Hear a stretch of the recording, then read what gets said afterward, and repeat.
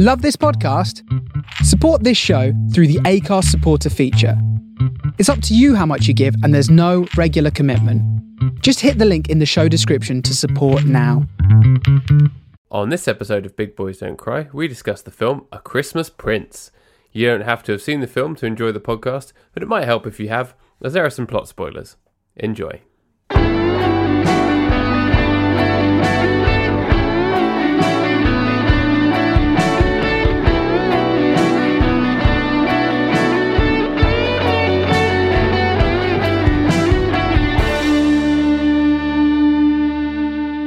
I'm dreaming of a white Christmas, just like the ones we used to know, where we watch lots of shit films and maybe some good ones.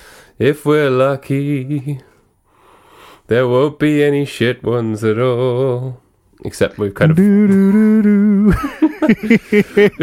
probably already blown that one, haven't we? We have, yes. Spoiler alert. Although I resent that accusation. How do you? Just as it was my choice, I feel like I have to defend it. You have to defend this film. Hello, how are you? I'm good, man. How are you?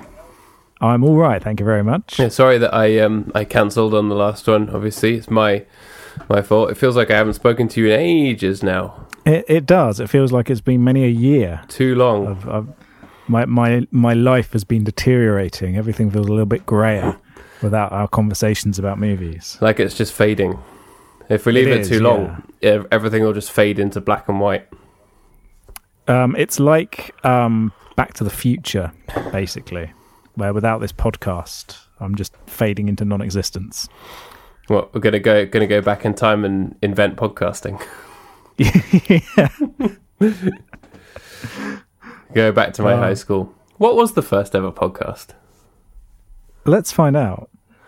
I'm sure that I've asked someone that question before, and it's something quite non-interesting. I also noticed that my voice sounds a little bit echoey because I've cleared some of the stuff out of this room, and there's more walls than I remember there being. You know, when you clear loads of stuff and it's like, hey, this room is actually like a decent size when it's not full of nonsense. Well, you could have kept up the facade, Paddy, and just told our listeners that you are now recording in a big church. I thought you were going to say a big bin. This is your first episode of Bincast. Yeah, Bin Boys Don't Cry. It's actually It's quite impressive how much mileage we've managed to get out of the name Big Boys Don't Cry and making puns or jokes around it. I think it proves how excellent we are as artists, how integral we are to the zeitgeist. How we're creative genii. Is that the plural of genius? Geniuses? Genii? Geniupods. Geniupod. Geniupod, yeah. Yeah. So go on then. What was the first ever podcast? Let's have a little... I'm just having a little... history of podcasting is a whole Wikipedia thing. Cool. So apparently it's all tied to RSS feeds. Ah, okay. So it would be what was the first ever thing that was audio going out through an RSS feed? I guess so, yeah. So I guess really we want the concept of podcast, or who coined the term podcast, because that would even be a good one. So journalist Ben Hammersley for The Guardian suggested the term podcasting back in 2004. Ah. It was a Brit. 7 months later, Danny Gregoire used the term podcasting to describe the automatic download of synchronization of audio content. He also registered several podcast-related domains, e.g. podcast.net. I think we can safely say, therefore, that a Brit invented podcasting, and we finally have something to be proud of in a year where we have nothing to be proud of at all. That's true. But I mean, I think we should go back in time and invent the podcast. You can just imagine us going back to our secondary school ball at the end, and and doing a Big Boys Don't Cry session, and then someone in the audience turning around and say, "You better get those McElroy brothers on the phone and give them a listen to this." Yeah. Or if you get that guy, what's that guy, that serial guy? Oh no, who's that woman? Sarah Koenig. Get Sarah Koenig on the phone. Get Sarah Koenig on the phone now. She's got to hear this. I was thinking of the S-Town guy, Brian Reed. Get Brian Reed on the blower. Yeah, S-Town's good. It was good. Better than Serial, in my humble opinion. I'd agree, actually. Yeah. I think we've talked about this already, haven't we? We have, yeah. I think I'm not sure whether we've talked about it on air over Big Boys, but we've definitely talked about it together in person. Yeah, I very much enjoyed it, and it had a really amazing pace to it, and it was it had real depth. It showcased the depth of human intrigue in a way that very few podcasts have done. My favorite sort of family of podcasts are the Pacific Northwest podcasts. Oh yeah. Which I don't know if you've heard any of them before, but they basically take the kind of structure of Serial, but sort of use it to create these kind of horror and sci-fi shows. So there's the first one that I heard was called The Black Tapes, and it's all about this journalist who joins up with this person who's a paranormal debunker, and goes through what he calls the black tapes, which are the ones that he hasn't been able to definitely show that they are that they're fake, basically. And then there was a spin-off called Tanis, which is kind of like a sort of conspiracy podcast, I think is the best way to describe it. Very sort of like twisty and turny, almost reminiscent of House of Leaves at times and stuff like that. And they do these really interesting things, but within that very standardized podcast format, and using a lot of those podcast tropes, they tell these excellent science fiction and horror stories effectively. They're really, really interesting. So highly recommended. No, I've not heard of those at all. They're really good. Fantastic. I was talking to someone about this the other day. Actually, I find it very difficult to engage with podcasts that aren't non-fiction or just kind of straight up chatting, and I don't really know why. I feel like it's like I consume fiction in all other media, but in podcasts I haven't found any that have really grabbed me. So I'll definitely give those a go. Or when you said Pacific Northwest, I thought you meant just a group of people who were based in the Pacific Northwest, like it was a scene. well, they are based in the Pacific Northwest as well, right, which I'm sure you'll get a kick out of. And one more local to home that I very much enjoy is the Magnus Archives, which is a wonderful horror podcast as well. You've mentioned that before, and I still haven't tried it. That's a great show. Totally awesome. So to begin our Christmas week, I'll just move my camera down so you can see. Oh, nice. Got out, the Christmas jumper is out. I'm wearing my Fallout themed Christmas jumper. Nice. Today. Because it is the beginning of our Christmas movie season. Christmas time, Christmas all the way. That's the official jingle. It's the tune of I like it. Jingle Bells, Batman Smells, Robin Laid an Egg, as we all know, is the official way that the lyrics of that song go. So I do agree that is the optimum lyrical composition of that song. However, my local area was Jingle Bells, Jingle Bells, Jingle Bells, Batman Smells, Robin Ran Away, which I think is the worst of the options. He didn't even fly. He didn't fly away. He just ran away. And then the Batmobile lost its wheel. The Joker got away. Hey. It kind of doesn't work. And also you're rhyming away with away. Yeah. At least when you've got egg in there, there's not that repetition. Yeah. Although rhyming the same word with the same word worked for Ozzy Osbourne in War Pigs. So if you're ever, coming up with some lyrics or some poetry and you're scared, you're thinking, oh, I can't rhyme that. I can't just repeat the same word. You totally can. That is true. And gathered in their masses, just like witches at black masses. You forgot the I absolutely love War Pigs. Oh, such a great song. I think Paranoid is one of the best rock albums ever made. It's absolutely fantastic album. I've been listening to Sabbath a lot the last couple of weeks. I don't know why. I've been on a bit of a Sabbath trip, and it's amazing how much influence they had, or how much you can hear the kind of riff style in the rock and metal that followed, because nobody was doing that before them. Just nobody. That's true. They created something totally unique out of nowhere, and they're still hugely influential today.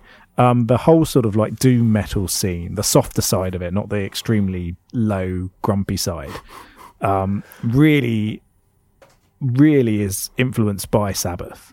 And they're one of those bands where obviously Ozzy wasn't with them forever, but they kind of continued being incredibly good after his departure as well. Did they get a different singer? Did they have a non-Ozzy period? Yeah, wasn't it Tommy Iommi?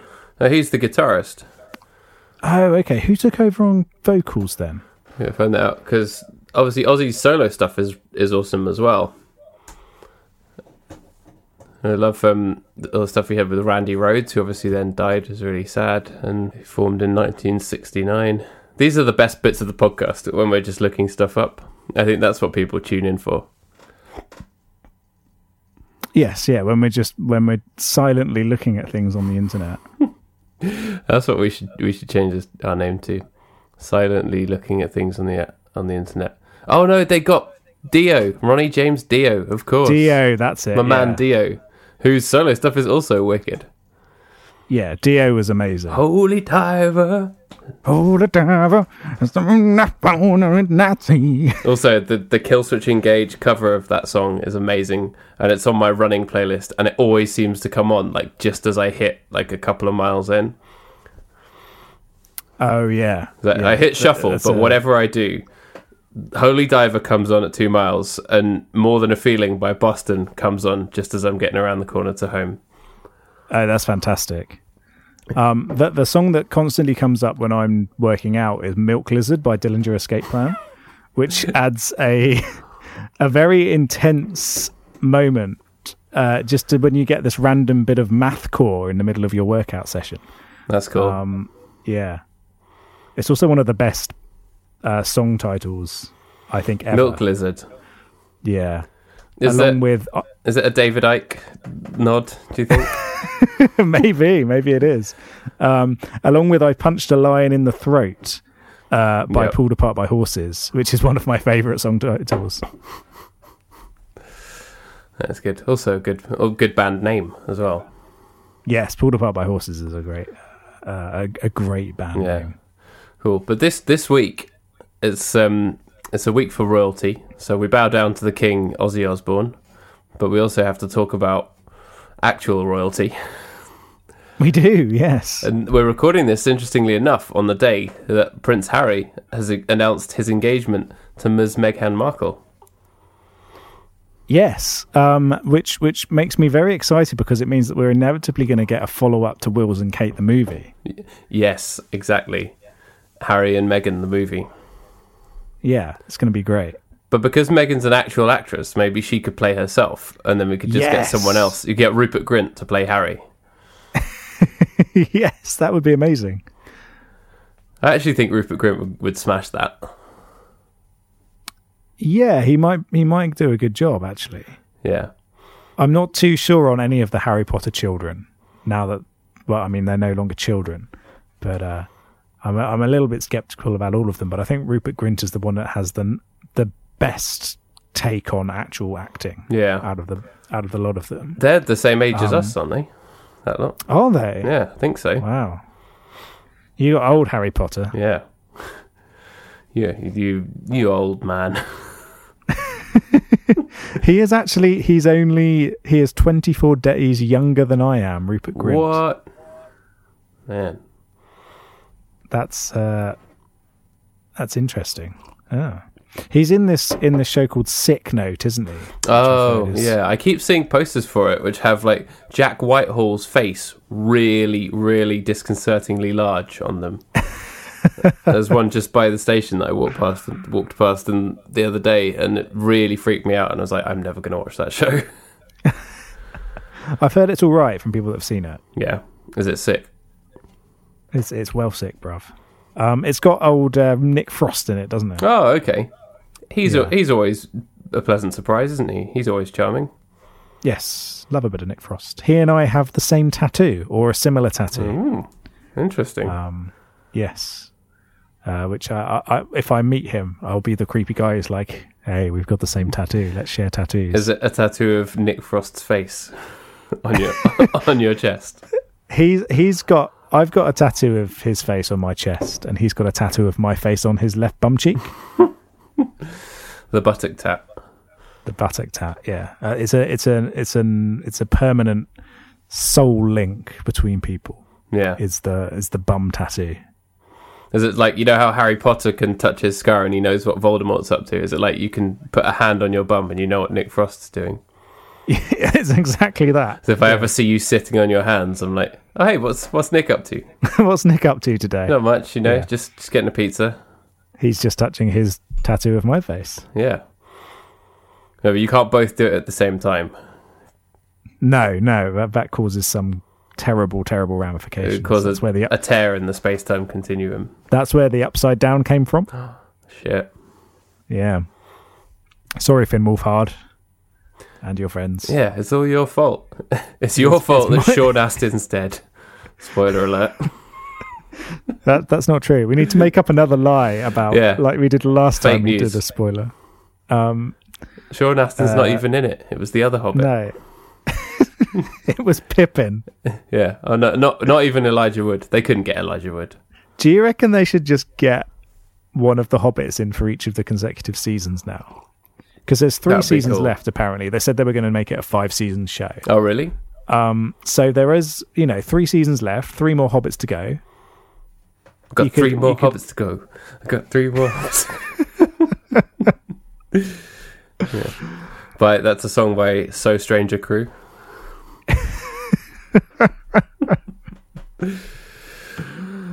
Yeah. Right. Anyway, we are here today on the day that everyone's favourite man who dressed up as a Nazi announced his engagement. To someone else who has never dressed up as a Nazi. Or maybe she has. Maybe she has. You never know. Because to be honest, I had never heard of her until she started dating Prince Harry. And I've still not seen any of her work. So I don't feel like I can judge her as an actress. Have you? I'm just going to have a look. I don't think I'd heard of her, but I don't know if I'd seen anything with her in.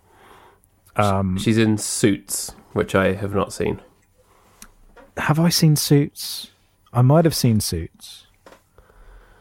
I hear that it's okay. Oh wait, she's in Horrible Bosses, which I've definitely seen. Yes, I have seen her in stuff. That's a funny movie. I've not seen that. It's got a good cast of people that I mostly like. Yes. It's a very funny film. In fact, isn't Charlie Day in that? Yes. I love Charlie. He's a good one. He's a good one in it as well. So it's one of those things that's like, it's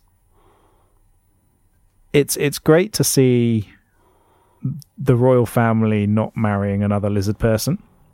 I think that's really nice to see, and it's really nice to see so many furious royalists foaming at the mouth over this as well, which has been my favourite thing today. Because it's great to see 2 people that are in love announcing their engagement. That's always really lovely to see. I'm happy for them as human people. It's really great. And on the bonus side of it, Daily Mail commenters are absolutely livid about it. So much so that if I was Harry, I'd turn around and temporarily cancel this engagement and then announce a gay marriage engagement. Just to see how angry you could make the Daily Mail commenters. That would be amazing. Like all of the kind of upper echelons of, the elite society in which they operate. I have no idea how they'd react to a gay marriage, honestly. I mean, obviously things have moved on a lot, but I think they probably, them and all the Daily Mail reading people would be so furious that they'd all just like immediately keel over and die, and the Mail would have to cease production. And I mean, we've had gay kings of England before. Obviously, they kept it on the down low, but we've had we've had gay kings. That's no secret. No.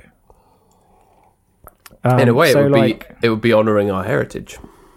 Yeah, come on, let's get another gay king out there. What are you doing, Harry? Pull your finger out. Yeah, what are you doing getting engaged to someone that you love? How dare you? How dare you? We're furious. Yeah. But yeah, the Daily Mail headline was all focused on the words American, divorced, and actress. Because obviously they knew they wouldn't get away with complaining about the fact that she's mixed race. Yes. Yeah. What I love about the hypocrisy of this and kind of what tears through their comment is that it just so happens that the next king of England was divorced. Yeah. So, you know, come on, guys, get with the programme. And that the institution of the Church of England was literally created so that a fat, angry king could get divorced. A very fat, very angry king. Although at that time, he wasn't actually a fatty, was he? Yeah. He was a relatively slim young man who enjoyed his sports. Are you saying you believe the portrayal of him on The Tudors with Jonathan Rhys-Meyers? I always believe anything that Jonathan Rhys-Meyers is in, because he's fantastic. Just the most hilariously overblown, like, trying to make medieval times sexy show that's just hilarious. Like, yeah, it's great. I love that show. There's some genuinely great performances in it. What's her name? The person who plays Anne Boleyn is wonderful. Who was then in Game of Thrones. Natalie Dormer. Natalie Dormer is fantastic in that show. She's really, really good. And she's one of those actresses that should be in more stuff. She stole the show in Game of Thrones when she was in it. Really? Is she not in it anymore because her character's dead? Spoiler alert, she gets blown up in a big explosion and it's really shocking. She falls into the Upside Down. She does. And then she falls in love with Sean Astin. That would actually live happily be ever after. Quite a cool spin-off. Yeah, I'd watch as long as Natalie Dormer was playing Marjorie Tyrell, so it was Marjorie Tyrell from Game of Thrones and Bob from Stranger Things in this random crossover where they're just hanging out. It's a match made in heaven. Yes, I'd watch that. I think everybody would watch that. I would. Just like the union of Prince Harry and Meghan Markle. But yeah, we're not getting a day off, so the whole thing can just fuck off, to be honest. Well, I was talking about this with Katie, and it's like, why are we not getting a day off for this royal wedding? Come on. They might not be the heir to the throne, but... Like, what is the point in having a royal family if they can't give you the odd day off? What are we paying them for? Yeah, come on, guys. We want another bank holiday. Yeah.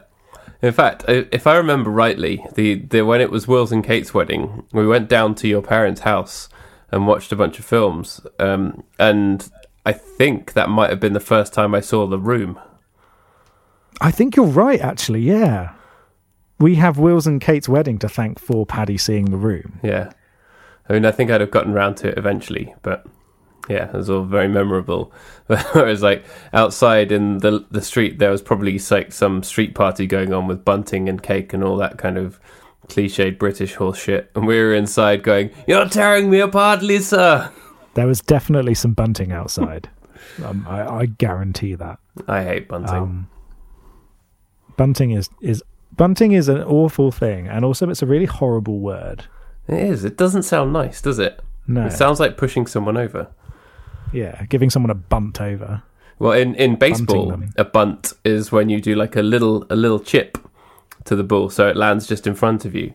So usually, often, like in softball, you're not allowed to bunt. But yeah, it's where you like hold the bat with two hands and go bunk. Which usually you do it as like a sacrifice move to try and... So you'll probably get out, but the person on third will probably get home. The coward's move. That's what I call it. It is. Coward's move. It's a cuck move. Cuckball. Yeah. It's the ultimate move in cuckball. Cuckball is all bunts all the time. And underarm bowling, bunts. Yep. And you don't even bowl like with your arms. You just kind of roll it down. See how far it goes. Roll it slowly. Yeah. Yeah. So do you reckon that we would get a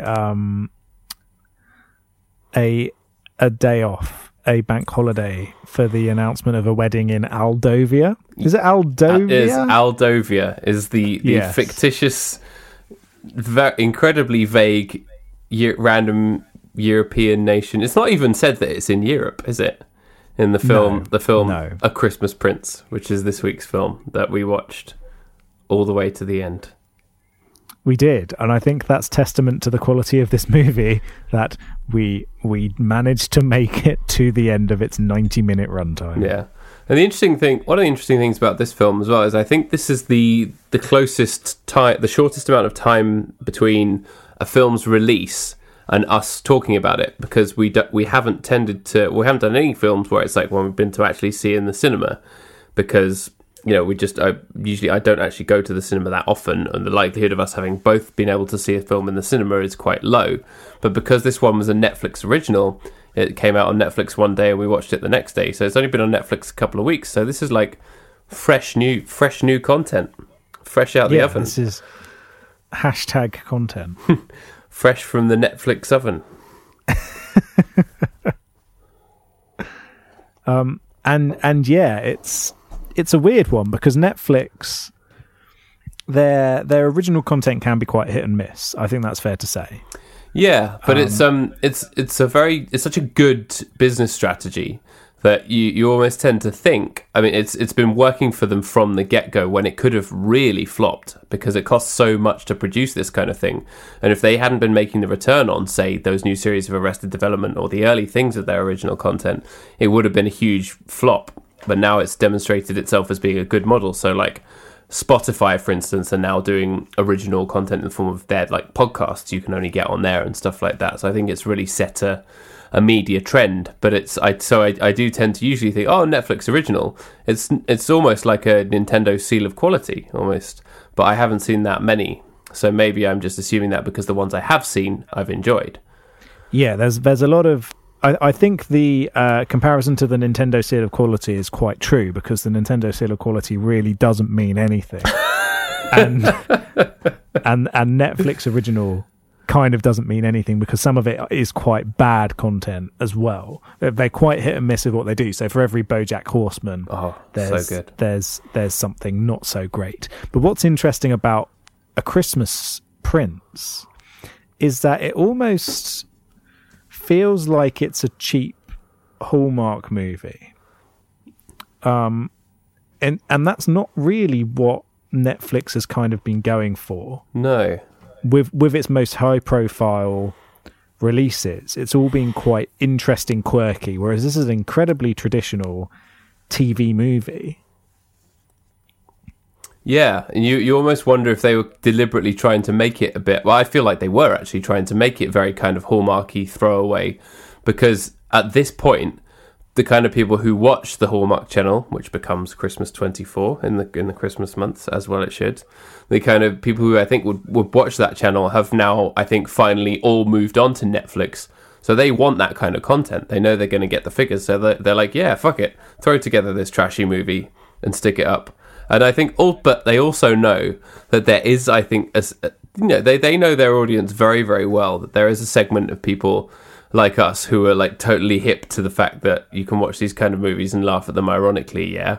And I think that is also a factor in the creation of these kind of films as well. So they know that there's going to be people taking the piss out of it.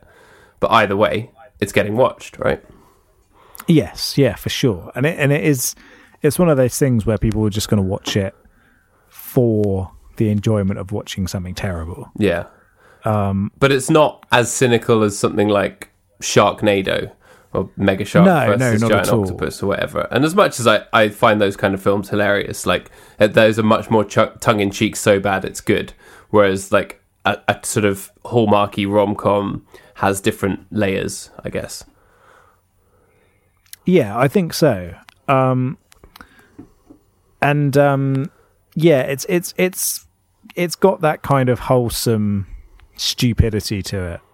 The kind of film that the kind of film that you watch when you've eaten your roast dinner on a Sunday. Your brain is now gone, and you just need something that occasionally makes the endorphins in your brain go around a little bit. And that's all that you need to ask of this film. And it provides that, doesn't it? It certainly does, yeah. I think wholesome stupidity is the only thing I've ever wanted to achieve. But yeah, it does. It's not. Yeah, it's enjoyable to watch. It's entertaining, And there are things where you go, okay, that's a bit strange, or that's totally trashy. It breaks no molds at all. But yeah, it is. It just does seem kind of left field for Netflix, and I think it's going to open the door, and they're going to be making a bunch more trashy rom-coms, which is good news for us, right? Yeah, I'm totally on board with more of these movies. Come on, guys. Yeah. But there are some moments of real intrigue. So it opens with a song that has the same chords and melody and instrumentation as Rocking Around the Christmas Tree. But that is not Rocking Around the Christmas Tree. It is not Rocking Around the Christmas Tree. It's like they couldn't afford the real version. Like they couldn't afford to pay for the Shutterstock license, so they got a rip-off version off off one of those dodgy free image sites. It's like the equivalent of that, isn't it? Yeah, exactly. It's and I think that kind of set the scene for the entire film, didn't it? I think I'm just going to read over, because I very rarely get emotionally involved in a movie so much so that I need to contact Paddy whilst I'm watching it. Oh yeah, but you were texting me. I was having a little text conversation with Paddy. I was watching. I spent one of my rare lunch breaks at work watching this movie, half of it, and watching half of it when I got home. And so the expectations were high for something to put me back in the right frame of mind. But I sent Paddy a text saying, "Paddy, what is this piece of shit Christmas film? I'm 2 minutes in and it's already awful." You'll have to keep going. I can't look at the text because I'm doing the Hangout on my phone. So I then say that opening song, mate, I Have Words, which we have now discussed, the fake traditional Christmas song, followed by Aldovia with an exclamation mark. And I think Paddy knows this about me, but I love a movie with a made-up country in it. Yeah. It's something that I always look for in a film. If it's set in a made-up place that's supposed to be real, particularly if it's supposed to be a real place in Eastern Europe, where they kind of play on the fact that people don't know what countries are in Eastern Europe, or they don't expect people to know what countries are in Eastern Europe, that's all the better for me. Yeah. And Aldovia kind of has that ring to it. In fact, I was having a little look at the trivia of this film, and the castle that they're in is actually a castle in Romania. Oh, right. Wow. Yeah. It is Peles Castle in Romania. That's interesting, because it has the look of an English country hall. It is on an existing medieval route linking Transylvania and Wallachia. I like to think that secretly the royal family of Aldovia are a bunch of vampires. I think that would be a wonderful twist, and then it could tie into the Twilight universe. Yeah, that would be awesome, actually. Yeah, aren't vampires originally from around that area? It's not too much of a stretch. Or Dracul. Yeah. That would have made this film infinitely better, actually, if there was a vampire subplot. But as we know, the wanting a vampire subplot is kind of a Tommy Wiseau move. Yes. Maybe Prince was vampire. What's his name? Prince Richard? Prince Richard, incredibly Eastern European name, Richard.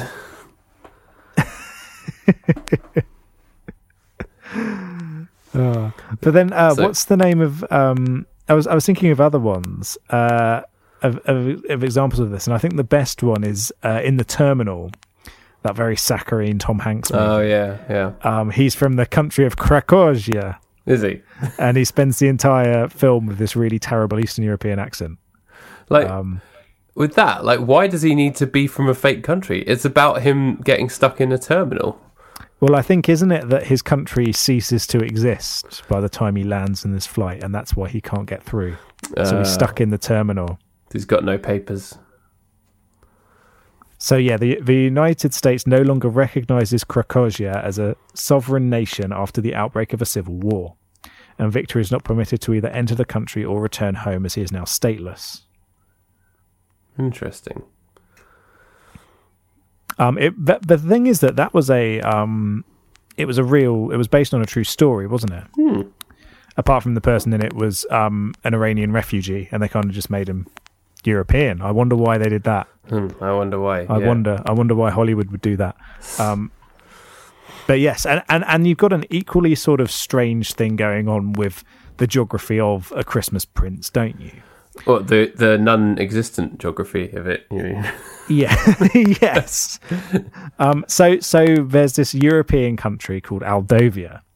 However, the royal family and all of the denizens of Aldovia are various forms of posh British people. Yeah, all of them. Apart from the person who plays Santa Claus later on, like the Christmas market Santa, clearly has an American accent.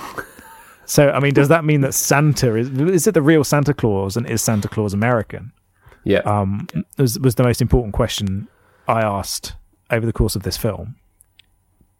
I think the American makers of the film would definitely like all the American children to know that Santa Claus is definitely American.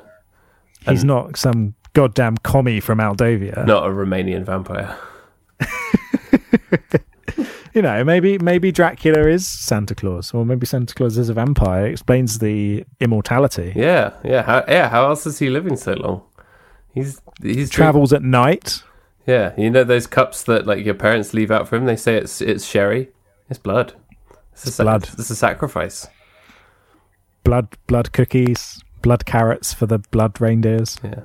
Yeah, vampire reindeers. I mean, it explains why they can fly as well, because you know. Maybe they're not reindeers all the time. Maybe they turn into giant vampire bats. Yeah. Rudolph's nose is red because it's covered in blood. Has a very shiny nose because he's just eaten a child who was on the naughty list. Yeah. They get more than coal. They get eaten. Yeah, so that's our message to all the kids listening to this podcast. Don't be naughty, or not only will you get no gifts, you'll get eaten by a vampire reindeer. Yeah, it's like, don't fuck around, kids. Yeah. Come on, get with it. Get with the program. So you get introduced to the country of Aldovia, and there's this mysterious, reclusive royal family. Well, first we get introduced to our heroine, who is, of course, an American New York journalist, because all women who are the protagonists of romantic comedies have to be beautiful blonde journalists. That's how it works. Beautiful blonde journalist from New York as well. Yeah. It's always that little trifecta.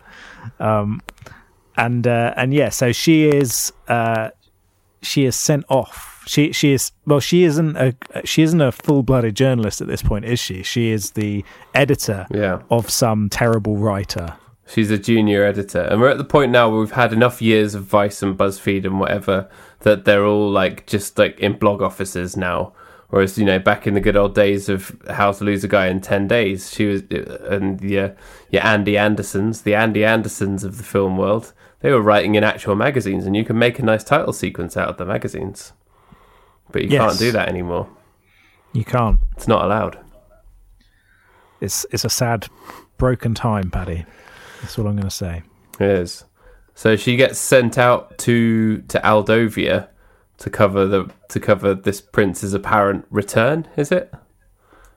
Yes. So there's this whole thing about the lineage of the Aldovian royal family, where they're kind of in a hiatus period, but he has to come back. This reclusive prince, this mysterious prince, has to come back and reclaim his place as the rightful heir to the throne, and then take his father's place, his deceased father's place. I'm like, would the American media actually give a shit about this? If does Romania have a royal family? Just as a point of comparison, if some Romanian prince was coming back after his father had died a year later and maybe or maybe not claiming the throne, I honestly can't see that being that high up on BuzzFeed's agenda. Not when there's this much, bullshit going on with the American news. Do they care about this stuff, or is it a kind of minor celeb spotting culture that we're not aware of because we're too woke. Well, I think they really... This is clearly the Aldovian royal family is clearly a replacement for the British royal family. Right. And that's the kind of role that they play. And so they would go absolutely mental. And I think most of the world would go mental about if this kind of thing was happening with the British royal family. So, for instance, if say, Prince William didn't exist and it was just Prince Harry, and he'd gone off gallivanting around as he kind of did, and then came back and was going to sit at the place of the throne, that would be something interesting that I think they'd really go mental for. Yeah, and it totally reads as the British royal family when you're watching it, because of the way it's set up and the way that the people act and talk and the setting and everything, it reads as the British royal family. So I guess it doesn't really matter, but it is. Yeah, I don't know why they didn't just make up like fake kings and queens, or maybe there would have been some legal thing. We'd have had. They would have got do a Brexit at them or something. You mean we would have had to commit suicide in front of them? Yeah, we'd have had to shoot ourselves in the foot whilst jumping off a cliff, shaking our fists at them angrily.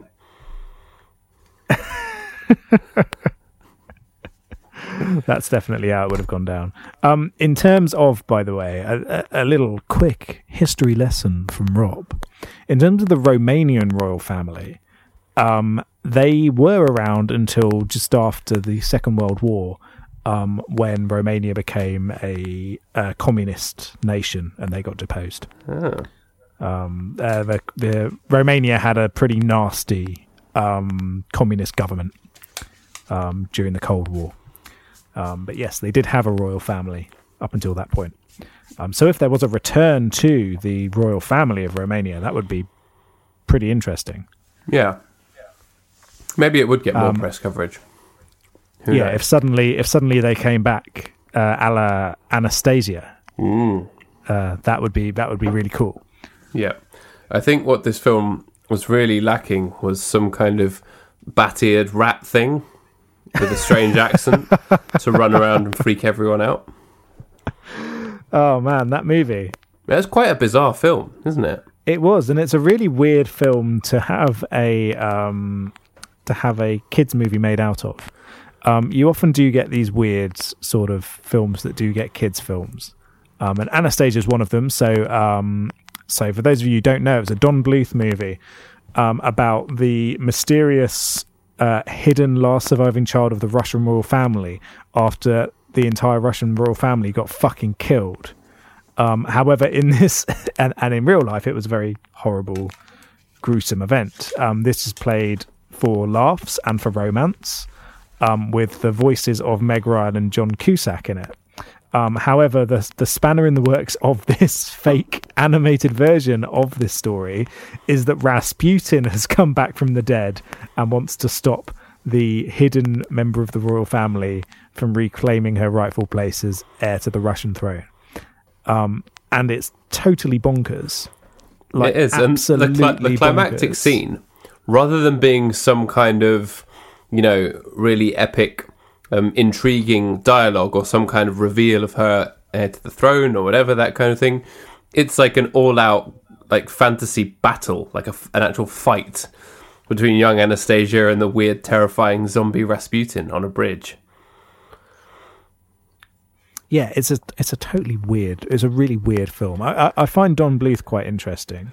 I really love An American Tail. Yeah.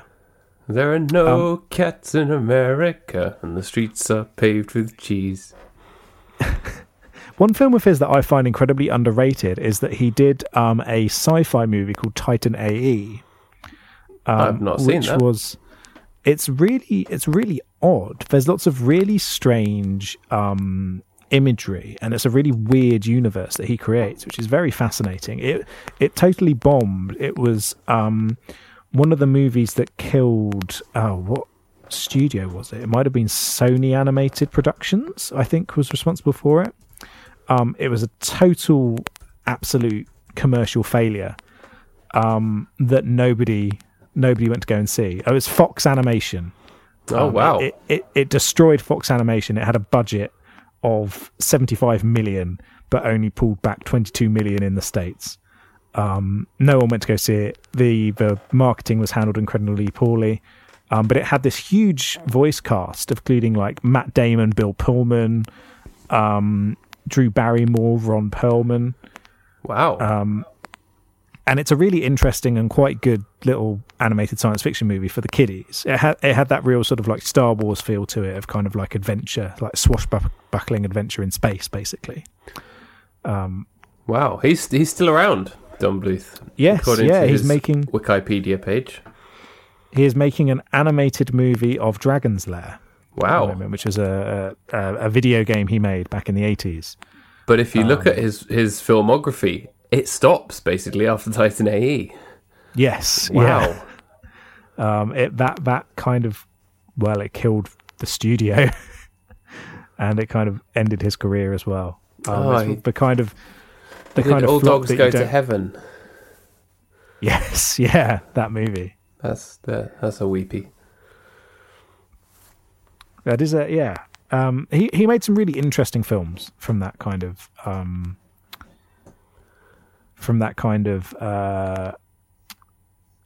animated movie type of thing. The films that he created and the projects he created took a lot more risks than you might expect from those kind of films, which I think is very interesting. Like All Dogs Go to Heaven. Yeah. And he's making this animated version of Dragon's Lair now. Is his next big thing. I think he's kickstartering it or something like that. But what's interesting is that the person who made the I don't know if you ever played Dragon's Lair or you know much about it. No. But it was basically like a very simplistic adventure game that you played in arcades that was animated to look like a real animation. Like it was like you were playing a cartoon in the days before video game technology had really caught up with it. So it was released I think it was released in the same year as like the original Mario Brothers, for instance. So in one place you've got these really simplistic games that look like, like nothing whatsoever, just these small sprites moving around the screen. And then you have this incredible looking, amazing animated adventure. And it was basically just like pressing a couple of buttons to like go left or go right, or like press an action button to like swipe your sword and stuff like that. And it was like this fantasy story. And it was like one of the big hitters of the arcades of the 1980s. But the person who created the technology for it kind of went very under the radar, and wasn't really thought of again, in spite of the fact that they were the person responsible for making the technology and making the concept for this film in the first place. So although it did quite a lot for Don Bluth's career, the person who made the actual game itself kind of disappeared after the creation of this, and he only kind of made a couple of kind of spin-off games, and that was about it, which I think is very sad for someone who was a guy called Rick Dyer, who was a real pioneer of early arcade gaming.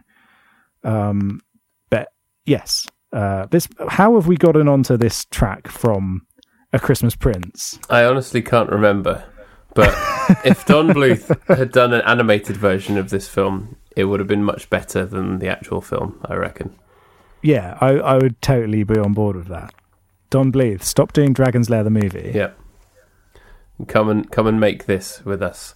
Actually, we should get him to do an animated spin-off from Sensations. Yes. Like animated Guy Fieri can have a talking hot dog sidekick. Yeah, some kind of like wackadoodle teen Guy Fieri story cartoon. A bit like with lots of talking food, like Aqua Teen Hunger Force, something like that. Yes, I'd totally be on board with that. Let's make it happen. Don, we're just an email away. You know what to do. Get on board. Yeah. Anyway, so our protagonist of A Christmas Story, A Christmas Prince. Yeah. Is Amber the journalist who heads off to Aldovia, this utopia, this snowy utopia in the middle of Europe, possibly, or maybe it's just off the coast of England, maybe. Yeah, who knows? Maybe it's set in the not too distant future when the Isle of Wight secedes from the UK and forms a new nation called Aldovia. That could happen. It could happen. It could happen. Maybe that's what's happened here. The Isle of Wight voted overwhelmingly for Brexit, and it's very UKIP-y. Yeah, well, maybe they're sick of it, all of it. Maybe they're sick of experts telling them that they can't be their own nation. Come on, Isle of Wight, do it. Come on, Isle of Wight. Do it. You can do it. We believe in you. We believe in you. Come on, don't be a loser. Cut out. Be your own self. Stop clinging on to the UK. You can do it. There's loads of industry and infrastructure in the Isle of Wight. Have you ever been? I've been, yeah. I've only been for the festival. But for the various we used to go quite regularly when I was a kid to this sort of old house that my grandmother knew some nuns who owned this house, and we used to go there for holidays.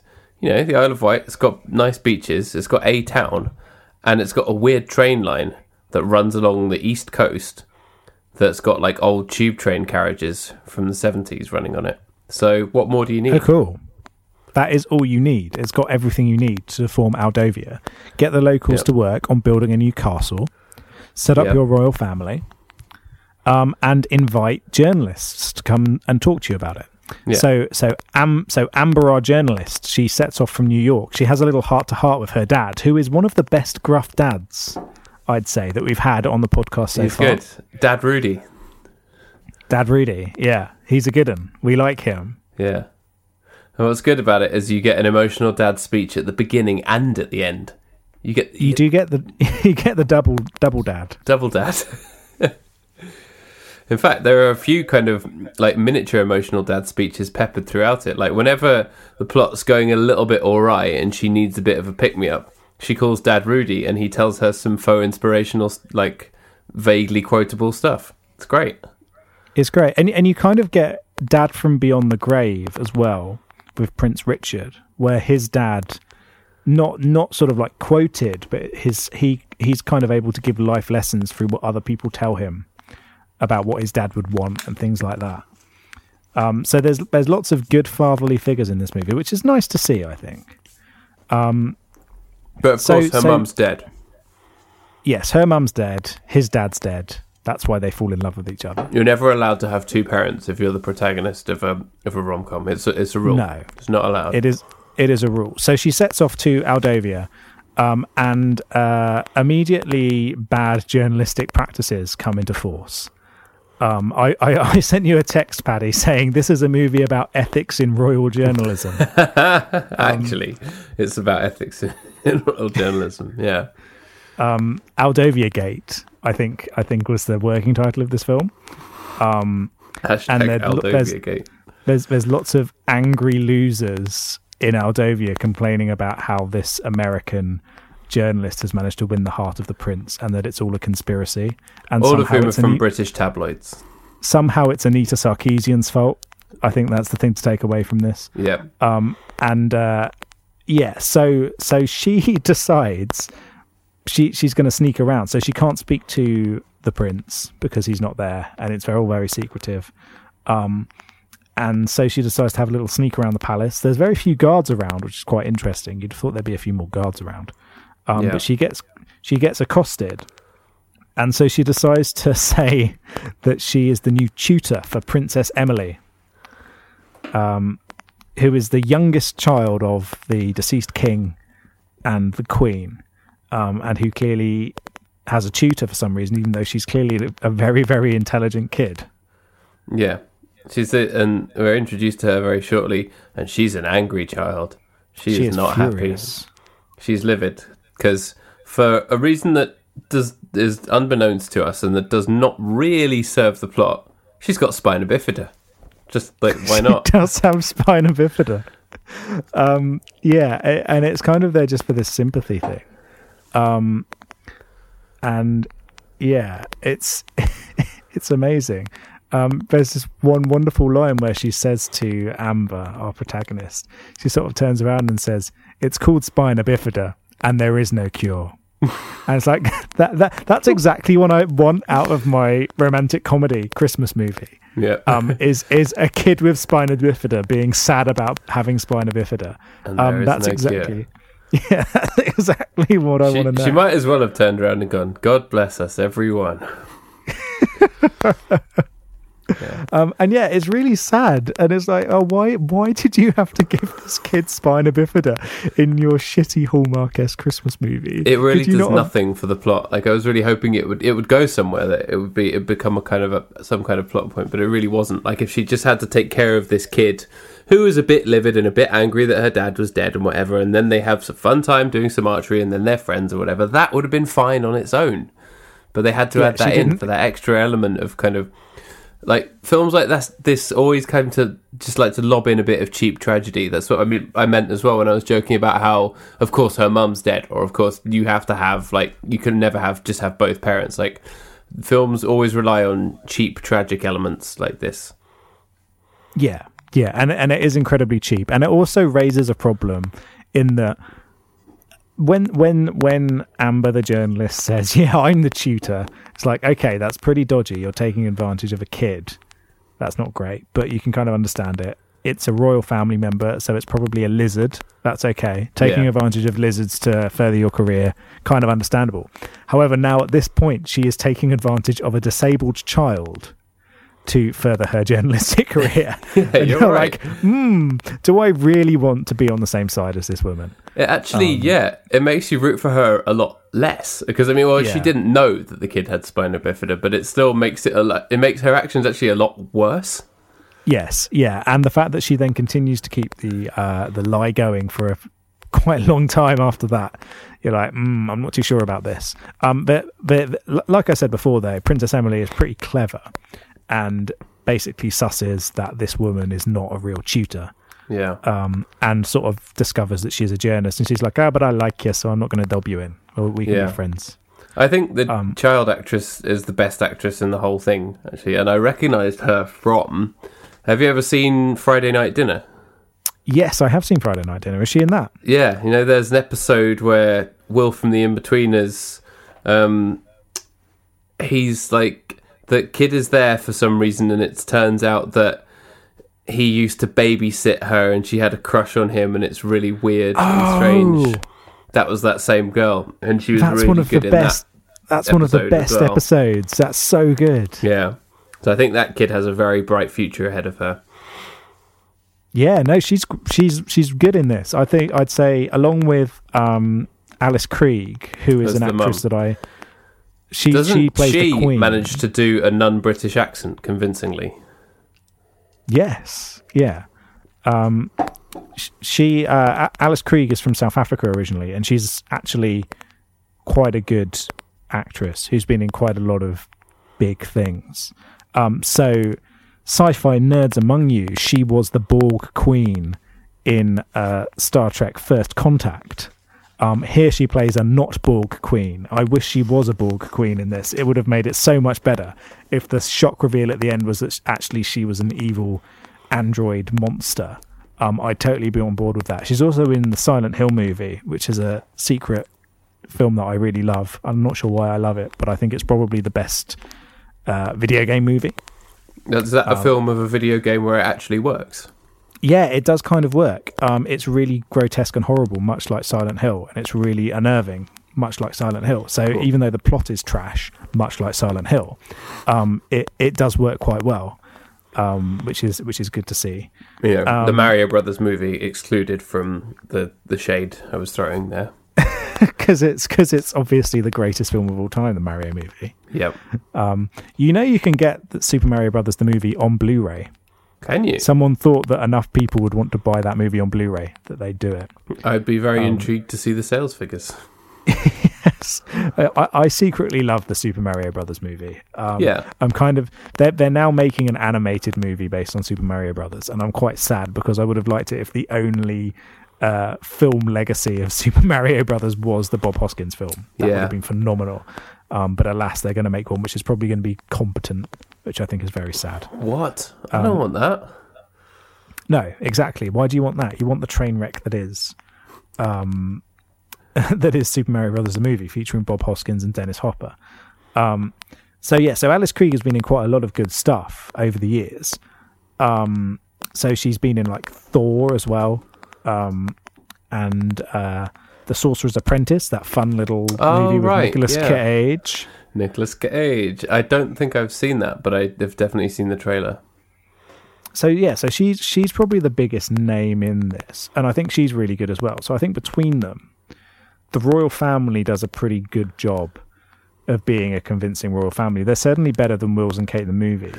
Yeah, not that is is a difficult statement to pull off. No, although no. yeah, the protagonist Amber, she's a sort of Poundland Kristen Bell, isn't she? Yeah, clumsy, charming, that kind of thing. Yeah, Awkward. I'm so awkward. Whoops. she's not bad. I think she deals well with obviously a lumpen script and a tired premise. Yeah, for sure. And I think I had a little look at the cast. I didn't recognise her, but she's in iZombie, which I think has a fairly decent following. iZombie. Oh, never heard of it. What is it? It's like a zombie comedy thing. So all the zombies yeah. have iPhones and they're all sexting each other. Yeah, exactly. They're all sending each other zombie dick pics. It becomes Whoops, quite mine grotesque fell because the penises have all fallen off, so you're just lining them up in a row. But yeah, so I've heard that's got a pretty decent following to it. I think iZombie. Cool. I've not seen it myself, but it's one of those shows that I've wanted to give a go. But yeah, so she's in that. So there's a decent pedigree to the cast here. Yeah, and there's the so yeah, you got King Richard, who is, I've never seen him in anything, and then he's got a cousin who obviously wants the throne. Who I think is one of those things where you think someone looks like someone, but other people aren't going to agree. But I thought the cousin looked a bit like a young Ed Miliband. I could see that. Also deceptive, and also shit at being deceptive. Yeah, Much like Ed Miliband. he couldn't lie to you. I don't forgive you, Ed. I'm never going to forgive you, Ed. For what? What did he do? For stabbing his brother in the back, then proving to be a completely useless candidate for the Labour Party, resulting in the Brexit vote. Yeah, this is true. Although, have you heard his new podcast with Jeff Lloyd? I have, yeah. If he showed that kind of personality when he was Labour leader, maybe we would have got somewhere. Yeah, I agree. But I think he's reinventing himself now in a fun and interesting way. Yeah, but I'll never forgive you, Ed. Yeah. Get out. I hate you. You You ruined my life. Go and live in Aldovia. Yeah, get out. Get out to Aldovia, you numpty. AKA the Isle of Wight. Yes, go live on the Isle of Wight, Ed Miliband. That's where you deserve to be. So the guy who plays evil cousin Simon. Cousin Simon. Great name for a villain. In my head, it was Tristan for some reason. Oh, yeah, he suits a Tristan actually. He does a lot of voice work for video games, or at least he used to. I'm not sure whether he's now. He might have gone on to bigger and better things since then. But he was in Assassin's Creed 3 and The Witcher 2 and Dragon Age Origins. So he's got this quite good pedigree of like fantasy and science fiction video games behind him. Those are big names. Yeah, for sure. Particularly, The Witcher 2 and Dragon Age Origins were huge fantasy hits, both to do with royal families, albeit in, more of a fantasy setting than Aldovia. I don't know if Aldovia has a dragon. I hope it does. I wouldn't be surprised. Yeah, maybe it's all going to tie into Game of Thrones. Yeah. That would be awesome. I'd totally watch that. Maybe it would be the thing that would finally push me to watch Game of Thrones. If Game of Thrones turned into a rom-com. Yeah. Because that's the one thing that's holding Game of Thrones back, is that if someone gets into a romantic situation with somebody else, you know that it's going to go horribly, horribly wrong for them, and you know that, okay, I can't stay attached to this person because they're going to die at any moment. They found love. In a hopeless place. Well, Westeros is pretty hopeless. Yeah. Where's Rihanna? Where's Rihanna when you need her? Yeah, but why is Rihanna not in Game of Thrones? Get with it, HBO. I think she'd be good at that. Yeah, I'd watch her in Game of Thrones. An angry murdering queen. I assume that's what they all are. Yeah, pretty much. Everyone's angry and everyone's murdering. No, you know what I'm doing? I'm waiting for someone to make a series of The Wheel of Time that goes on for the rest of our lives, and I will happily watch that.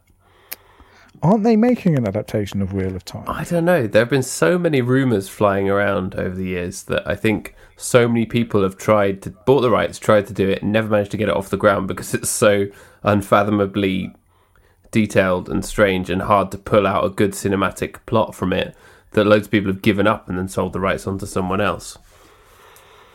See, I think it's now actually moving forward and they have like a showrunner and things like that. So I think it's genuinely happening this time. Wow. Which makes sense because Game of Thrones has only got one series left. Right. So they're going to want something to fill that fantasy void. So I think it's going to fill that void. Yeah, so it might flop spectacularly because it's very different in tone to Game of Thrones. But at the same time, it's going to be going up against the Lord of the Rings TV series. Oh, God. Yeah. Which is happening. Which I'm super excited about because it's going to be like a prequel, which means they might take the Silmarillion and turn that incomprehensible book into something where you can actually understand what's going on. That I would like to see. Which I'd really be happy with that. If they'd like, hey, look, here's the Silmarillion. It makes no sense and it's kind of reads like reading the Bible. Let's turn this into something that people can enjoy. Yeah. And I would tell that. Sorry, Tubbs, but Silmarillion is very difficult to read. Yeah, it's a bunch of incomprehensible nonsense, but it's good nonsense. Yeah, I think that's the best thing about Tolkien, isn't it? It's all good nonsense. The Silmarillion being the most nonsense of all the nonsense. Full of like ancient stories and stuff like that. So make that into a TV show, and I would watch that loads. I'd like them to make the most incomprehensible, weird, and impenetrable TV show ever made as a tribute to the Silmarillion. David Lynch's Silmarillion. That would be cool. I'd totally. Well, if he decides he doesn't want to do another series of Twin Peaks, let's give him Silmarillion to work with. I bet he'd love it. I could go for that. But yeah, so Wheel of Time's going to get a TV show. Lots of Tolkien fans are unhappy about the Lord of the Rings TV show, but I'm quite excited about it. And also, like, it's a TV show. It's not going to take away from your enjoyment of the books or the movies. Just let it happen, and let those of us who aren't negative. Thing. It's not as much of a crime as turning The Hobbit into 3 Well, films. exactly. They've gone about as far as they can in terms of making Lord of the Rings rubbish. So just let them go with it. If you didn't mind that, then you're not going to mind a TV show. Yeah. It's like people who got really angry when Disney bought the rights to Star Wars. It's like, guys, the Star Wars prequels exist. Like the Kinect game where you dance as Han Solo, singing "I'm Han Solo" instead of "I'm riding solo." That exists already. There's no low point for Star Wars to enter at this point in time. It's already reached the lowest it can. So just let someone else take the reins and maybe you'll get something good. And lo and behold, we got some good stuff out of it. Yeah, The Force Awakens came out and they all had to eat their words. Well, apart from the racists who were furious about it. The racists and misogynists were really angry. Really angry, which made it even better when it was so successful. Yeah. Yeah, we're going to see it on the day after it comes out with our friends. We're driving down to Gloucester and we're going to dress up. So I'm trying to think of a good Star Wars costume. You'd make a good Obi-Wan. Yeah, you think? Yeah, definitely. What, is that because I'm a sort of haughty Zen bastard? You've got. That's how I think of him. You've got a good beard. You're wise. And I'm a fan of Alec Guinness's work. Yeah. You're wise. You don't take shit from Hayden Christensen. This is true. Oh, yeah. Who else get to be both Alec Guinness and Ewan McGregor? Yeah, well, yeah, exactly. You would be excellent as both of them. So get on board. Yeah, I need to book some tickets, actually. Yeah, and then the day before that me and MJ are going to see The Disaster Artist Oh, amazing. at the Prince Charles Cinema. Oh, what a So great no place spoilers. to see it. Because that's like 2 weeks after it comes out. But- Tommy Wiseau dies. Spoiler alert. He climbs the Yeah. Empire State Building and gets shot by a plane. And then the dog dies as well. And then the dog dies. Yeah. Yeah. Out of sadness. As he's falling down, he's like, "Oh, hi, doggy." 'Twas Greg Sestero killed the beast. But how the doggy got from San Francisco to New York, Well, that's a whole other story in and of itself. that's the prequel. It's like That's the prequel. Homeward Bound 4. Yeah, that's The incredibly round, strange dog from The Room that doesn't even look like it has legs makes its way across America. And then the day before that, I'm going to see the musical Hamilton. amazing. So that is going to be like just the greatest week of my That life. would be brilliant. That'd be brilliant. Yeah. I'm off to go and Excited see. about that. I'm off to go and see the Book of Mormon on Thursday, which I've seen it once before, Oh, but I'm sweet. super excited about seeing it again. One of the I have not seen it, and I hear good things across the board. possibly the funniest thing I've seen in the theatre. Yeah. And I'm a big fan of comedy theatre shows, comedy musicals. Yeah. The one that I haven't seen is Avenue Q, which I hear is great. I've not seen that, No, but I've heard that's I would very brilliant. much like to see that. Book of Mormon is wonderful, totally wonderful. Returning to A Christmas Prince, I just noticed I've got a note here of my notes, because I always make notes. It says Gaston's Sexy Lodge. Is that when they were? Why did I write that? Well, she follows him on the horse, doesn't she? And then she gets kicked off the horse, and then he takes her to his boudoir lodge. Oh, there's a wolf attack. Yeah, there is a wolf attack. That's Wolf like Boys it's return. exactly like yeah, Wolf Boys for life. Wolf it's, Boys for life. It's exactly like I said that like the Chihuahua character in Oliver and Company. Hey man, if this is torture, chain me to the wall. Such a great film. That's a great movie. Yeah.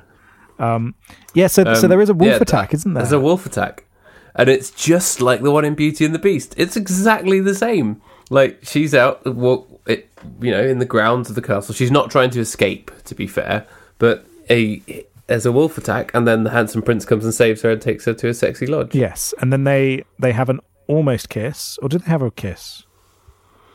I think they do have I can't remember if they have a kiss or not. I think my attention wandered. It's like I don't care if they kiss or not. But then they add the amazing mystery element to the film.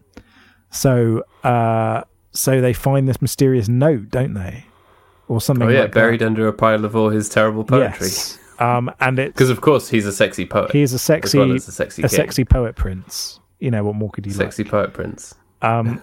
And they find this mysterious note, and it says some bollocks. I can't remember what it is. Something about love and He was adopted. yes, yeah, and effectively what it is that he's adopted, and our journalist uses her journalist poking at stuff skills to get a hidden compartment opened up, which includes the adoption papers for this prince. And shock horror, he is not the real prince. He is adopted.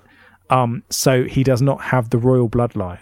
I'm not sure where the Aldovian people believe the bloodline came from. Is it like the British royal family, where we're supposed to be descended from various godlike beings and stuff like that? Or lizard people, as is the real case? Or is it just that they chose You know this how family? there's that theory of that the whole world is riding on the back of a turtle and then it's turtles all the way down. The British people believe that they're descended from the original turtle. Yes, yeah. Hence the reptilian thing. Yeah, that's exactly why our royal family is reptiles and why we're okay with it. But yeah, so I'm not sure why the bloodline is so important in Aldovia. They never really go into the socio-economic factors of Aldovia as a place. Why anyone cares. Yes, why does anybody care? Why in this nation does everybody seem to be incredibly happy? Is it a utopia? Or is it like North Korea, where these journalists have only been allowed into this singular place which is meant to look incredibly happy and perfect. And then all of the there's poverty. There's a Prime Minister bloke, isn't They there? do have a Prime Minister bloke, yeah. So in that case, are they a figurehead? Or does the royal family have some kind of control? Yeah. It seems like all of that stuff doesn't matter at all until the very, very end of the film, when it triggers a constitutional crisis and he needs to get all of the Senate House people there to agree to elect him king or whatever, which all just kind of makes no sense. On Christmas Day as well, might add. On Christmas They Day. dragged all of these senators and the Queen of the nation out on Christmas Day in order to get a new king sorted, which I think is a bit ridiculous. Couldn't it wait till Boxing Day or the day after? To go and sit in the council chamber. Yeah, I'd be like, look, mate, it's Christmas Day. I'm having a roast. Fuck off. We thought this, not tomorrow, because tomorrow's a bank holiday as well. The 27th. We get back to king shit on the 27th. And more importantly, no one cares if we don't have a ruler for 2 days. Doesn't the Queen have to give her speech on telly? Oh, yeah. She missed doing her speech. Yeah, I mean, the Aldovian people, okay, the British people, they'd be in uproar. They would. I mean, obviously the speech isn't pre-recorded several months in advance. That definitely doesn't happen. It definitely happens live. 100% live. Definitely live. Always live. Just like the Hootenanny. Just like Hootenanny, where your favourite person plays the piano and ruins other people's songs. Chris Martin. Well, he ruins his own songs as well. Yeah. Jules Holland. I don't hate Jules Holland. I just find him hilarious.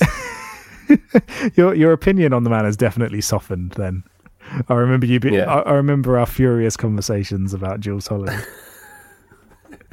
Yeah, I'm getting soft in my old age. Oh dear. But yeah. So she discovers that that the prince is not a true prince. He's an adopted prince. This information, because this journalist with a wealth of experience behind her doesn't know how to lock her door or keep important documents hidden away. So evil Count Simon and the evil ex-girlfriend of the prince, who is in it just to become queen, they just walk into her room and find all this information. And they're like, oh yeah, okay, we can now become king and queen because we can prove that Prince Richard is not the real prince and you can be king instead. Ha ha ha ha, we're so evil. And all this happens while Amber is outside having a little smooch with Prince Richard. Hence proving that kissing is bad.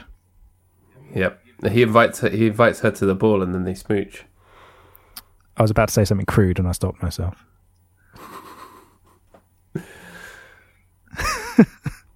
You can't say that and then not say it. He invited her to his balls. Well, yes, obviously.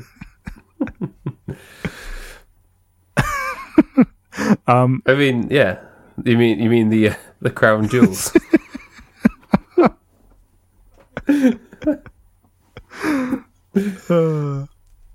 And now I'm trying to think how I can get from that into Crown Jewels Holland and make it seem natural, but there's no way. Oh dear, if only. We were so close, buddy.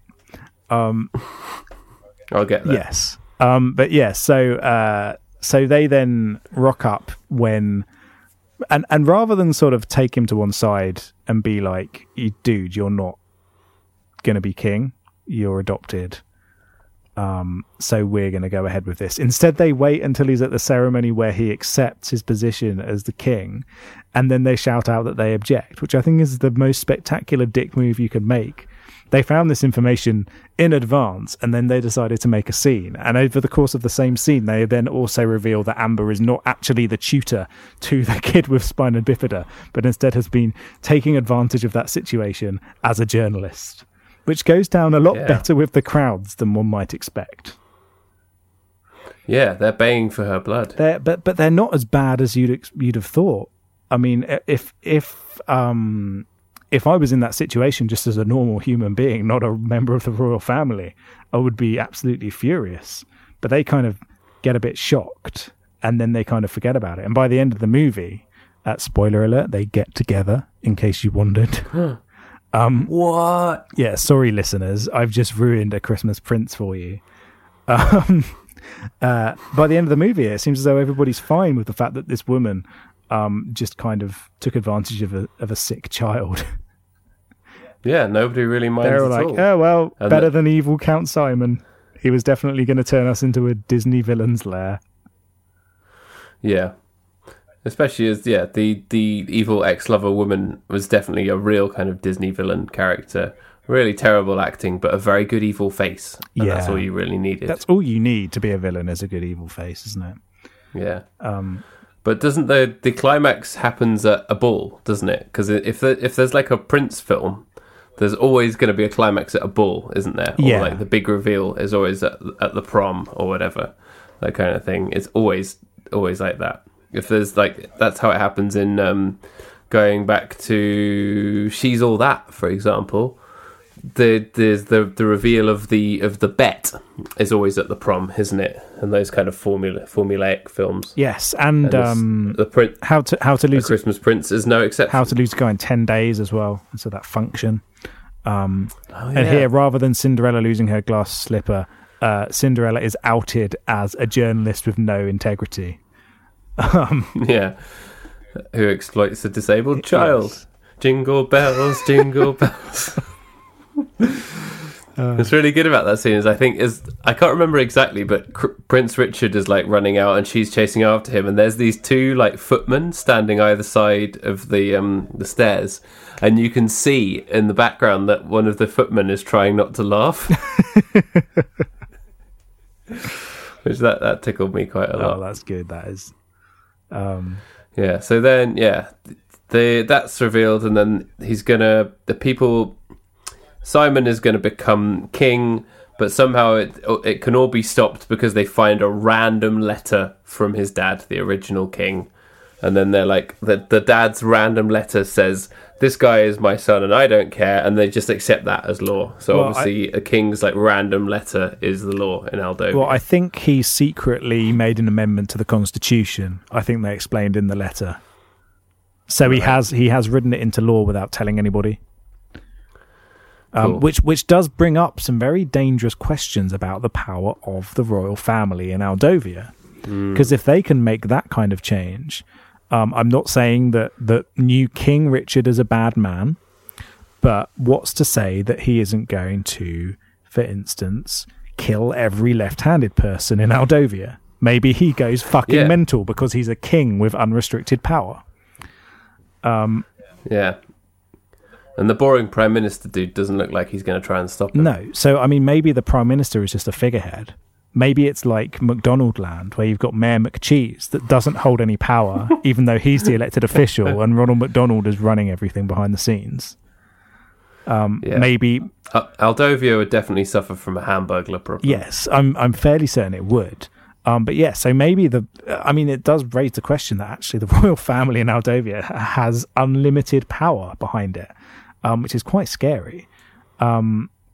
And you'd have thought, and like one interesting thing I thought during this film was, evil Count Simon's going to take over. Is there going to be some kind of Bolshevik uprising in Aldovia at this point? Is King Richard going to lead a revolution to finally bring democracy to Aldovia? But they don't. And instead, he becomes king.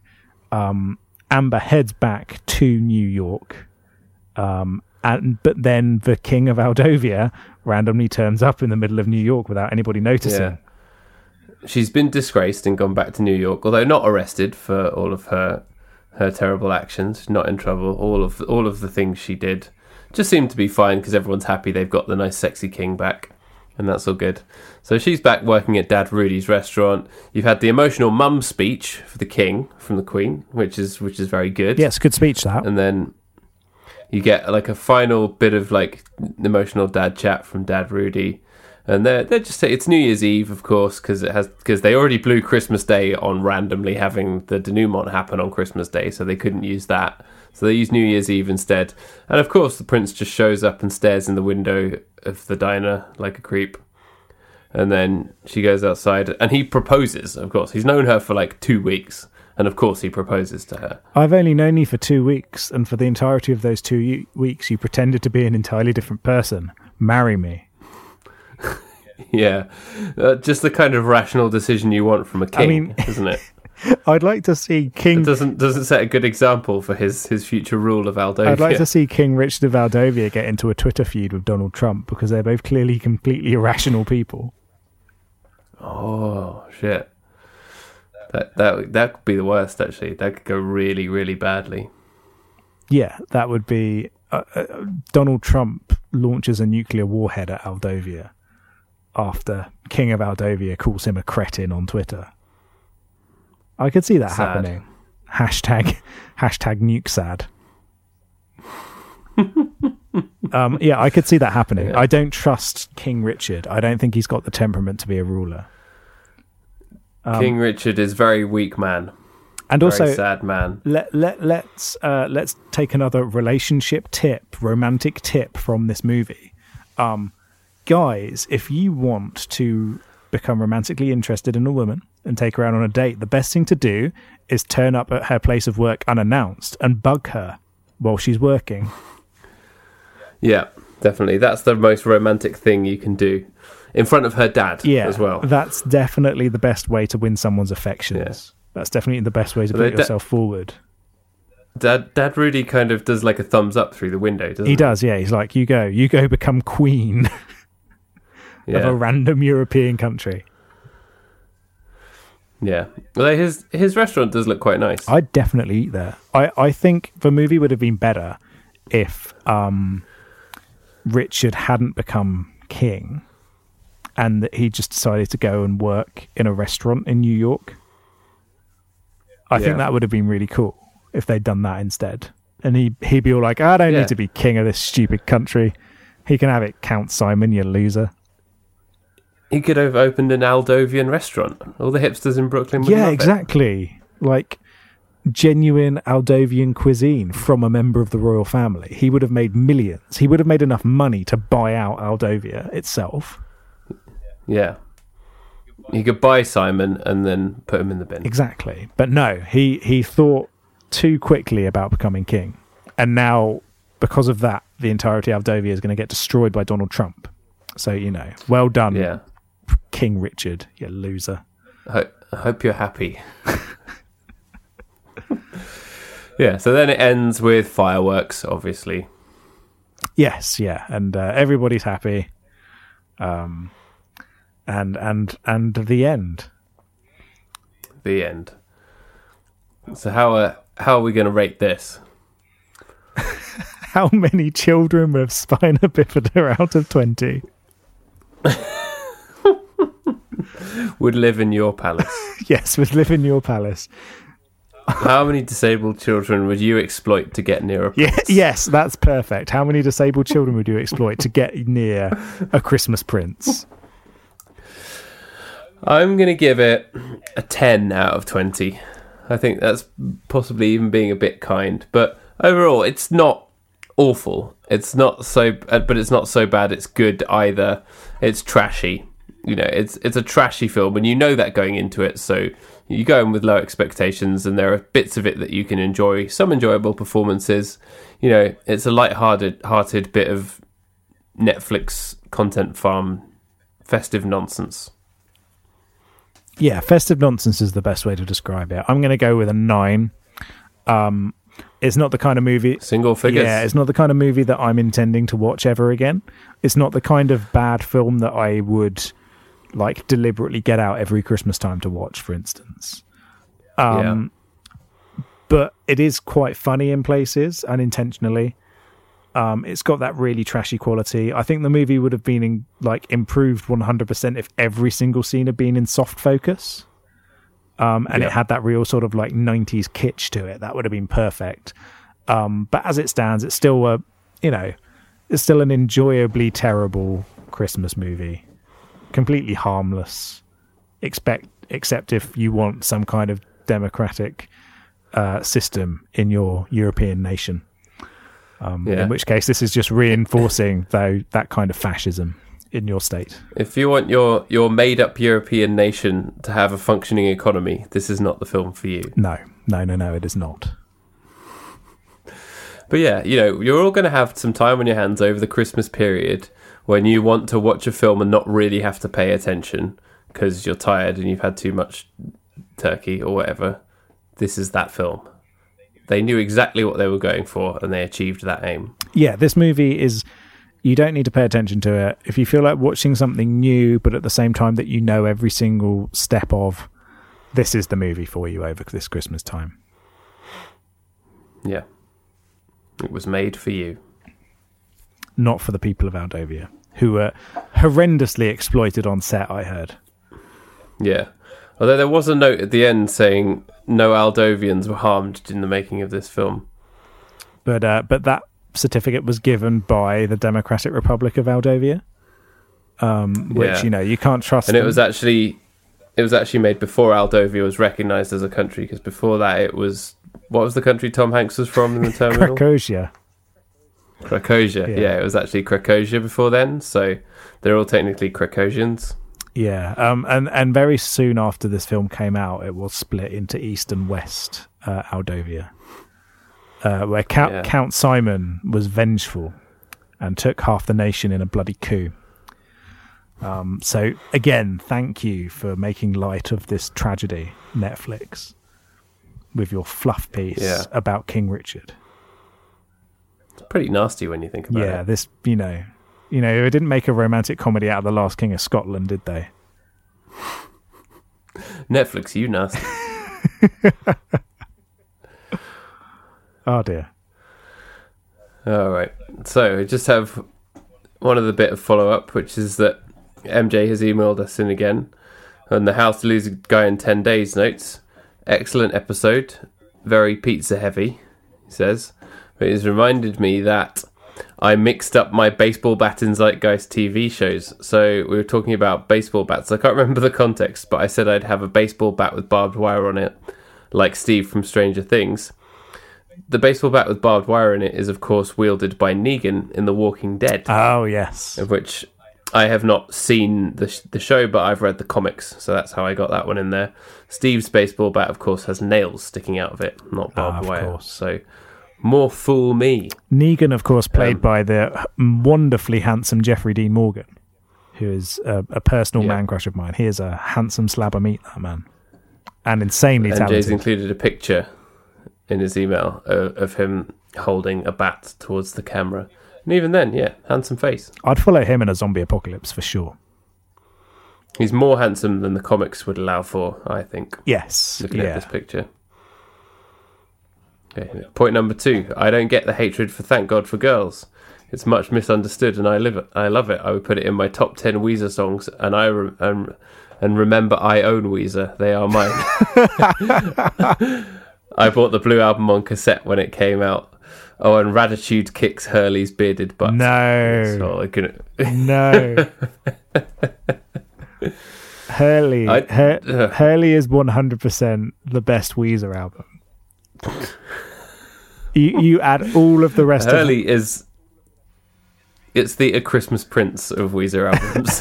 Hurley is the Citizen Kane of Weezer albums. Yeah. It is the greatest record of all time. Yeah. Whereas no, I don't care for either Raditude or Hurley. But actually, Raditude's got Can't Stop Partying on it, which is quite a hilarious song. I'll let you know that NME gave Hurley an 8 out of 10. Did they actually? Yes. Rock Sound gave it an 8 out of 10. Entertainment Weekly an A-.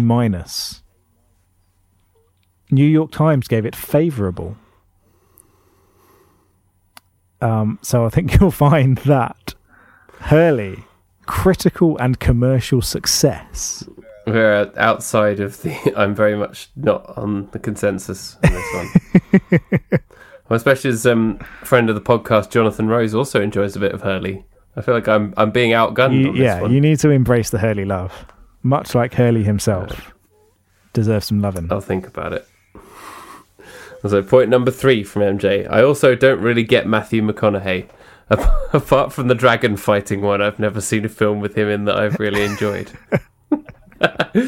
His performance in Wolf of Wall Street is ridiculously bad, albeit in a ridiculously overrated bad film. I've never seen it. Actually. I love Wolf of Wall Street. It's ridiculously funny. It's funny and cruel, but it's cruel in a way that you're supposed to hate the people in it. Yeah, because it looks like I can't tell whether it's gonna make you hate the people or whether it's gonna glorify it. It doesn't, like kind of one long episode of The Apprentice. No, it doesn't glorify it. I think a lot of people went out of it thinking that it did, and a lot of people came out with being like, yeah, I really want to be like Jordan Belfort. It's like, no, that's not what you're supposed to take away from this. But that kind of happens with any number of those movies, really. Yeah. But yeah, no, I really like it. And I quite like Matthew McConaughey in it. He just kind of turns up and is ridiculous for like 2 scenes and then doesn't appear in it again. Yeah, I like him, as you know. I think MJ needs to watch Dallas Buyers Club, and what's that one where he's a space guy? Oh, Interstellar. Yeah, I haven't seen that, but I hear that's good. And yeah, some of his earlier performances, Dazed and Confused. I think he's got a lot of good stuff in his catalogue. The Lincoln Lawyer is a very good film. The Lincoln Lawyer. That is worth watching. As is Killer Joe. Those are 2 very good films. Yeah. So yeah, and How to Lose a Guy in 10 Days is okay. You know, I like him as a rom-com hunk, but you don't agree. It's no Reign of Fire though. Another bit of Reign of Fire. The dragon fighting one. Yeah. So that's the best McConaughey film, obviously. But yeah, I like him. But here's the most important thing that MJ has to say, which is number 1 Trash Island candidate, Morrissey. Yes. Get him on Trash Island. He is Prince of Trash Island. Yeah, they could crown him a sort of Aldovian king of Trash Island, couldn't they? But yeah, Morrissey is an absolutely abominable twat. And I genuinely find it hard to listen to the Smiths now because he has become such a massive wanker in the last few years. I mean, he always was, but now he's like coming out for UKIP, but also saying that he never votes and saying that KFC is worse than the Holocaust and stuff. And like, he's just a terrible bastard. Well, that's the thing. Is he now coming out as a wanker, or has he always been a wanker, but the quality of the Smiths' music has kind of clouded it? Yeah, you're right. He always was a tit, but you let him off because his music was good. But he hasn't done any good music in years either. So I don't remember the last time I thought a Morrissey song was good. Maybe Irish Blood, English Heart. When was that? Yeah, like 15 years ago, something like that. It was probably about maybe 10 years ago. Yeah, it must have been at least 10 years ago that. So yeah, Morrissey, you're rubbish. I'm sorry. I always thought the Smiths, get Morrissey out, put Brett Anderson from Suede in. Ooh. Vastly superior band, and that would have been the case back in the day as well. You know, Morrissey, you're the weakest link of the Smiths. Goodbye. I'll give you a cheeky Anne Robinson wink on your way out. Yeah, absolute ball bag. Actually, could we get Anne Robinson to be the adjudicator of Trash Island? Yeah, I reckon she'd be keen. I reckon she'd be. She's got prior experience. She'd be all over that. Let's get rid of these bellends and put them on a big island in the middle of the Atlantic, made out of trash. So I've got a little bit of not trivia per se, but I don't know if you checked out the director of A Christmas Prince. I did not. But he has a wonderful, wonderful, wonderful career of TV and straight-to-video movies. So his first big film was Chairman of the Board, and I don't know if you know Chairman of the Board, but it's this absolutely horrendous Carrot Top movie from the 90s where he is a surfer who somehow becomes the head of this big corporation. It's one of the worst movies I think I've ever seen. So much so that I have not even heard of it. So much so that I couldn't watch all of it. And you know how I generally watch my way through a lot of rubbish. This was not one of... You watched your way through A Christmas Prince. I did watch my way through A Christmas Prince, but A Christmas Prince... I would put A Christmas Prince well above Bridges of Madison County, for instance. Oh, really? Yeah. I can't remember what score you gave. That was low. I think it was a 7, maybe. It was a 7, maybe. Yeah. It's pretty. I appreciated that it was clearly a good movie for people who like that kind of movie, but not for me. Yeah. He then did a movie called The Pooch and the Pauper, which I don't know what that is. I imagine The Prince and the Pauper, but with a dog. He then did Inspector Gadget 2, Dr. Dolittle, $1 Million Mutts, Beverly Hills Chihuahua 2, Tooth Fairy 2, Jingle All the Way 2. Oh dear. Then A Royal Christmas. Is A Royal Christmas a prequel to A Christmas Prince? Maybe. It does also have another made-up country in it. Have we found another movie to potentially watch? Maybe not this year, but next year. Yep, we're adding that up. I'm looking at. I looked up The Pooch and the Pauper. It says Disney's The Pooch and the Pauper. Oh, really? Yeah. And there's also The Prince and the Pooch. And this has led me to a film called Digging Up the Past, and it's got like a dog which appears to be digging up a grave. And then Carrot Top surfing and chairman of the board. Yeah, okay. So a Royal Christmas, right? Prince Leopold, heir to the throne of Cordinia, wishes to marry his young love Emily Taylor, a humble seamstress from Philadelphia. But Leopold's mother, Queen Isadora, has other plans for her son. That's sounding pretty close to A Christmas Prince. I think we need to watch this. Can we just make this Royal Christmas Month? Royal Christmas Month. Because we're we're big royalists, big fans of the Royal Christmas theme. We want to turn this whole month into a celebration of Prince Harry and his wonderful engagement. Let's do it. All right, okay, I'm in. And by that I mean I'm not in. Oh, I'm sorry. Also, this Google image search a little bit further down, there's a bunch of books where it's all like they've inserted a dog into like famous works of literature, and there's one called Robin Hound Crusoe. I'd watch that. I'd definitely watch that. Yeah, and it's got like a dog in a Robinson Crusoe costume on the cover. Why is Gulliver's Travels? Oh my god. Huckleberry Dog. To not distract from Huckleberry Hound. And then the Rip Van Winkle colouring book.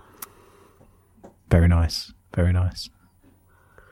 Yeah, we'll save that for another time. Yes, for sure. What are we actually going to watch? So next it's your choice. Next, we are going to move on to the ultimate Christmas movie. We're going to move on to Love Actually. Good times. Yeah, it's a very special and very famous film that we had to get around to it, didn't we? Definitely. So let's not beat about a bush. Let's just get on with it. Get into Love Actually. Yeah. Good call.